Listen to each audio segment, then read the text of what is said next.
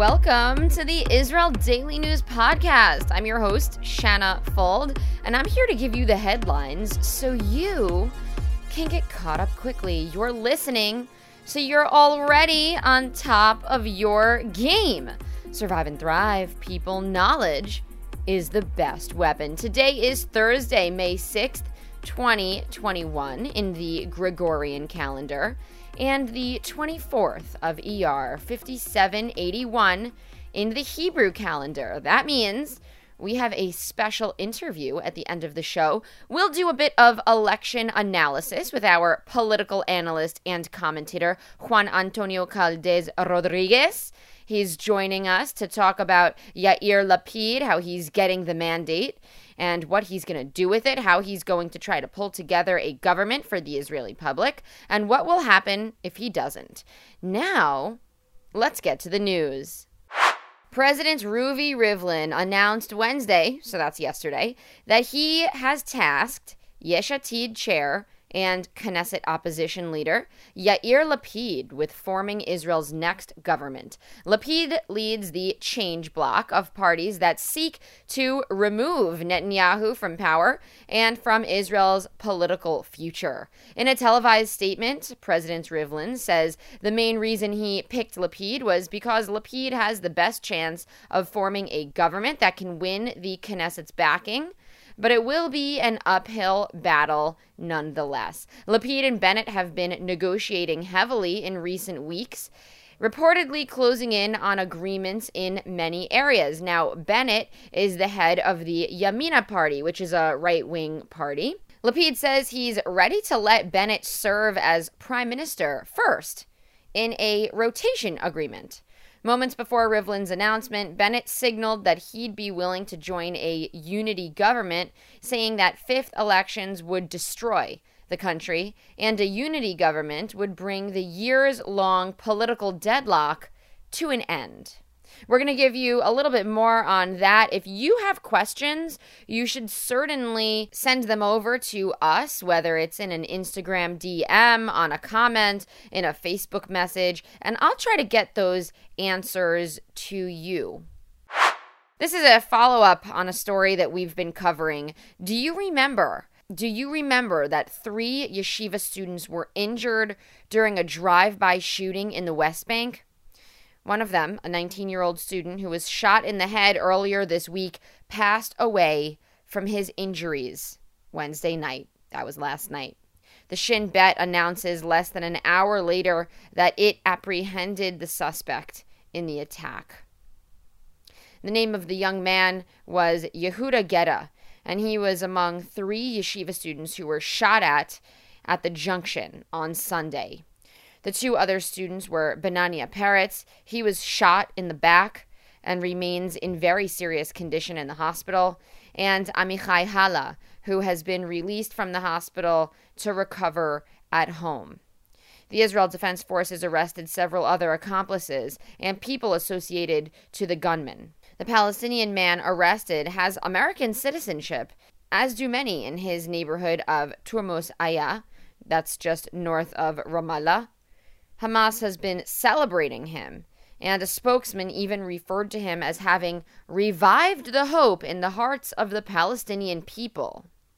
His wife says Palestinian officers coordinated with Israelis to arrest him, and that the Palestinian officers entered her home and tried to get information out of her, but she said she didn't know anything. The alleged killer has a thriving business in the Palestinian territory, a home of his own, and children as well. Israeli aircraft bombed Syria for the second time this week. In fact, for the second time within 24 hours. This is according to Sana, or Syrian state media, since the Israeli Defense Forces don't usually share updates about their operations in Syria. The report says that Israeli copters struck the border town of Quneitra in the Golan Heights on the Syrian side. No injuries or damage came out of this strike. The strikes produced large fires, which nearby residents posted videos of on social media.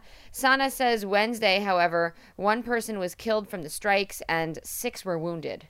This is the first reported attack since a Syrian aircraft exploded in Israel's southern desert, the Negev. We reported on that as well. Sana says the casualties in the attack early on Wednesday were civilians. If you are getting caught up on your Israel Daily News with us, and you consider yourself an Israel Daily News podcaster, support the show. I'm looking to gain a new round of paid subscribers so that we can continue to run this show daily. Send over a monthly contribution at anchor.fm/Israel Daily News /support.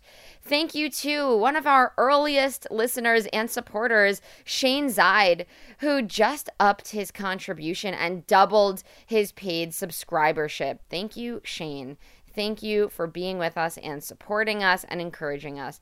We have one central link in the show notes, which you can click on, and that will take you to the page where you can make a contribution and feel good knowing that you are supporting independent journalism. You can also support us by leaving a review on Apple Podcasts. 2, you can share the show with a friend. And 3, you can follow us on social media at israeldaily.news as well as Shanafuld. That's SHANNAFULD. Don't forget, everyone, Mother's Day is coming up in the United States on Sunday. We celebrate Mother's Day. Sunday is also my birthday. May 9th is my birthday, so I am with my mother for my birthday and for Mother's Day. So don't forget to get your mom a gift, and if you want to do something special for my birthday, you can send over a contribution to the show. That is really the number one thing that I care about. New lawsuits to talk about over here. Prime Minister Benjamin Netanyahu is suing the former Prime Minister Ehud Olmert for defamation and 837,000 shekels, or about $256,000, in damages for statements made against the Netanyahu family in 2 recent interviews on TV. One was April 12th, the other April 21st. Olmert says Netanyahu and his wife and son are mentally ill and that any psychiatrist would have them sent to a mental hospital. Well, he said that Netanyahu also ruined Israeli democracy. Netanyahu asked Olmert to retract his statements, but instead, the former prime minister doubled down on them and repeated them. StoreDot, an Israeli company that manufactures fast-charging batteries, has been given special permission to conduct research in outer space. The company will be given the chance to conduct experiments in a zero-gravity setting on the International Space Station. The battery developer believes that doing tests in these conditions will help reveal any setbacks with the battery technology. StoreDot, along with many other Israeli companies and researchers, has been selected for this special space access through a program called Rakia, Hebrew for sky.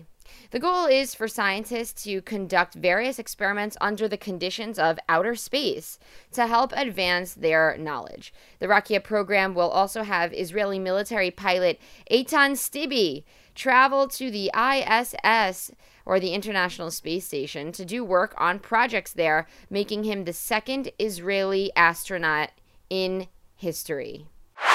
We gave you the political update at the top of the show, but now to break it down and explain what is going on in the political arena, we have political analyst Juan Antonio Caldes Rodriguez. He speaks to us from Mallorca, Spain, where he's always explaining to the Spanish public what is going on in Israeli politics. He appears on television there and news programs there and radio programs there. Today, we have him to ourselves. Here is a clip from our Instagram Live video. If you want to hear more, you can watch us on Instagram Live at israeldaily.news. However, I've cut just the highlights here for you and put it into today's podcast. And now, so Netanyahu had 28 days to form a coalition government. It didn't happen. So now Yair Lapid, who is the leader of the centrist Yesh Atid party, the opposition party, will have another opportunity to try and build a viable coalition. And he will have another 28 days to form a government before it expires. So he received already 11 more recommendations than last time. He has 6 from New Hope, the party Tikva Hadasha, led by Gideon Saar, and 5 out of 6 from the Joint Arab List. So taking that into consideration, he will have around 56 endorsements, 56 seats, out of out of the 61 that he would need, because in the Knesset, let's remember, there's 120 seats, 120, and you need 61. So he's very close to reaching that majority, but at the same time, he's very far away, because those 5, he would need the party Ram. For those that may not know, Ram is a new party. It's an Arab-Israeli party led by Mansour Abbas, who wrote to the president, Rivlin, yesterday, saying that he would cooperate positively with anyone who's entrusted with forming a government. So he said that he will be there to help. But we have the problem of seeing how many of the right-wing parties do not want to be in a coalition government with an Arab-Israeli party. And it would seem like they're betraying their voters, and they're betraying the identity of the state of Israel as the only Jewish and democratic state. So I think it's almost impossible that they're going to form a coalition government. Personally, I don't see it happening. But we have 28 days. We have almost a month, and many things could happen. Are there any other parties or that are available that fold into the coalition? So basically now we have Bennett with Yesh Atid, and then we have the left-wing parties, Meretz, who is like the most left-wing, we would say, Avodah, the traditional Labor Party, who has already backed them up, and later we would have Tikva Halasha, Joint Arab List, and we would have Ram. If we put them all together, they could form a government, or one of the main parties could, in the votation, they could just basically do an abstention. Like, for example, if the Religious Zionist Party, they decided to do an abstention, or the Likud, they could form a government by doing that. The problem to me, it's not so much about how do you form the government itself, which I think is still pretty difficult, and there's a lot of challenges along the way. I think it's more about how can you keep that government sane for 4 years? How can you do that? Because in the end, we have right-wing parties. We have left-wing parties. We have more religious parties. We have an Arab-Israeli party. Like, in the end, they're all defending their tribes, as we say in Israel. They all defend their identities. They all defend their communities. So there's not really this sense of national unity. Of course there is, but at the same time, they're very tribal in a sense. So I don't know how you can put together right-wing, religious, Arab-Israeli, all of that together. Right. So that would definitely be the definition of a unity government. So why would Yair Lapid want to rotate his power with Naftali of the Yamina party? Can you just explain that? Yeah, actually, before I do, there's one thing that I would like to point out. I think it's very interesting to see how Naftali Bennett and Yair Lapid, both of them worked under Netanyahu. They served as ministers with Netanyahu, and they know him really well. I just think it's interesting how they both created their own parties, but until a couple of years ago, they were working with Netanyahu, and they were loyal voters and very loyal to Bibi. I think that the reason why they would do this is because, first of all, you have Yair Lapid, who is the main opposition party. Naftali Bennett has 7 seats. So technically, you can really become a prime minister with 7 seats. I mean, we've never seen it happening. At this point with Israel, nothing surprises us anymore. But I think it would be very stable, and I think it would be easier for them to form a government. Because if Lapid said, okay, I'm going to be in power for 4 years, and I need you to support me and to back me up in this votation. But after that, I won't need you. It wouldn't look too good, and Naftali Bennett would be like, so you're just using me? Politics, in the end, you use each other. That's how it works. But unfortunately, Naftali Bennett said, okay, you want my votes? Even though ideologically, we're not on the same path. Let's not forget this, because Yesh Atid is a centrist party. We could say center-left even. And Naftali Bennett is very much on the right. Naftali Bennett still does not recognize a Palestinian state. Naftali Bennett is more religious. Let's keep, for example, no transportation on the Shabbat and all of those things. Whereas Yesh Atid it's a very secular, very, very secular party.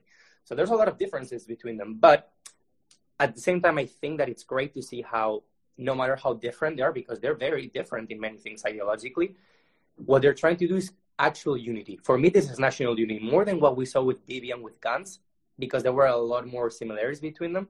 I think it's amazing to see how these two could put this government, even though it's short of the requisite of 61 majority. But I think it would be amazing. And I think if they could be there for 2 years each, it would be incredible, and it would teach a very valuable lesson to the world. And now he has, let's not forget, he has formally, Lapid has until June 2nd to present the government. So he has a good amount of time to try to convince everyone to enter into this big national unity government.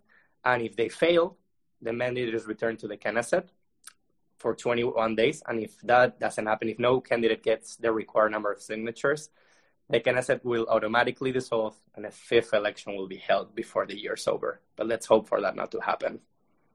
Wow. Well, fun. I just want to say that you just broke that down piece by piece excellently. Thank you for explaining that to our viewers and our listeners. That was very important what you said about what's going to happen. People are a little bit fuzzy about, what the next step is. So I did have another question. What happens at the Knesset in this 21-day interim period after neither candidate can pull together a government? And that I wanted to understand what type of tactics are going to be used in convincing. Okay. So are we talking about Yair Lapid calling people up on the phone, sending them emails, giving presentations about what the party does? Those are the two things I want to understand. Okay. So as I said, Lapid now has until June 2nd to present the government. Okay. So let's say that he doesn't, worst case scenario. If he fails to do so, the mandate is returned to the Knesset. So once it is returned to the Knesset, any MK can be presented with the support of 61 MKs within 21 days. Okay? So he or she has 21 days, no matter who that may be. Yamina, Religious Zionist, Ram, Likud, any party, any person can come in and present him or herself as the new leader. But he or she would need the support of 61 MKs because that's the majority of the Knesset. So, and if no candidate gets the required number of signatures, and as I said, the Knesset automatically dissolves. Fifth election is held before the year's over. And the second question, so what could try to happen, and it's very well known because this happens behind the scenes all the time, is that, for example, let's say Yesh Atid, the leader of Yesh Atid, Yair Lapid, could come and go and talk to Likud members and say, hey, I'm going to offer you a portfolio. I'm going to steer a portfolio if you vote for me. And this happens sometimes. We see how there are certain members of a party who are, for example, in the Likud, there are certain leaders up there that are not too happy with Bibi Netanyahu. Not Judy Alderstein, not at the very top, but some at the bottom are not too happy with Netanyahu. So we could easily see how Yesh Atid could convince some of the members in the Likud, because it's the biggest party in the Knesset, to vote for him. How he would do that? Because he would offer in exchange a ministerial portfolio. And we could see that with other parties happening too along the way. It wouldn't be impossible to see it happening. It is difficult as of right now, but it could happen. But as I said, even if he does that on a tactical level, my biggest concern, as I said before, and I want to just reinsert that because I think it's very important that people understand this. How can you keep that government for a good amount of years? Because that's my biggest concern. Forming a government is very difficult, as we're seeing, and Israel is unfortunately suffering one of the, I think, in its history, its short history as a country, the biggest political stalemate that we've ever seen. But that's not my concern because they can form a government. Problem is, after you form a government, how can you put all of those parties with such a different ideology and different interest into the same path? That's my biggest concern. Okay. And thank you for explaining that. One more. What is a ministerial portfolio? A ministerial portfolio. So, for example, health, economy, justice, all of that. For example, let's check it. The number 2 of Naftali Bennett said that she would want to keep her portfolio as Minister of Justice, as she was until not too long ago. So that's what he would try to do. For example, in this past government between Bibi and Gantz, there were 36 ministers with 36 different portfolios for each minister. So now what they're trying to do is reduce those 36 ministers to 24, which is still a lot because it does cost a lot of money to keep all of that running, by the way. People must know that this is not free of charge. Unfortunately, that you have to pay for that. So what they would try to do is within all of these parties, let's say 4, 5, 6 different political parties, each of them would try to have a different ministerial portfolio And in the case of those, for example, Likud members or something like that, they would offer them like small things. And that's what that happened between Bibi and Gantz last year when Avodah joined, and no one expected them to join because they were completely opposed to it. But what did Bibi do? In a very smart way, he proposed a ministerial portfolio, and they accepted it. All right. Well, that is it for today's show. Today is Thursday, May 6th, 2021. Again, Sunday is Mother's Day, and it is my birthday. Tel Aviv has a low of 18 degrees Celsius and a high of 28 degrees. That is 65 degrees Fahrenheit for the low, going up to 83 degrees for the high. Subscribe to the Israel Daily News Podcast on Spotify or Apple Podcasts or wherever you're hearing it from. I am everywhere. Don't forget to sign up to our Israel Weekly News Wrap. It's a newsletter with the top 5 stories coming out of Israel from throughout the week. You will also get the Cliff Notes version of our original stories, investigations, and interviews. You can sign up by using the link in the show notes. I'll send you off today with Flying High by Erica Krall. She is a talented Israeli DJ. I just can't wait for her to blow up on the international stage. Now, let's get high with her on her song, Flying High. Have a great and productive day. Fly high, everybody. Have an excellent weekend, and Shabbat Shalom.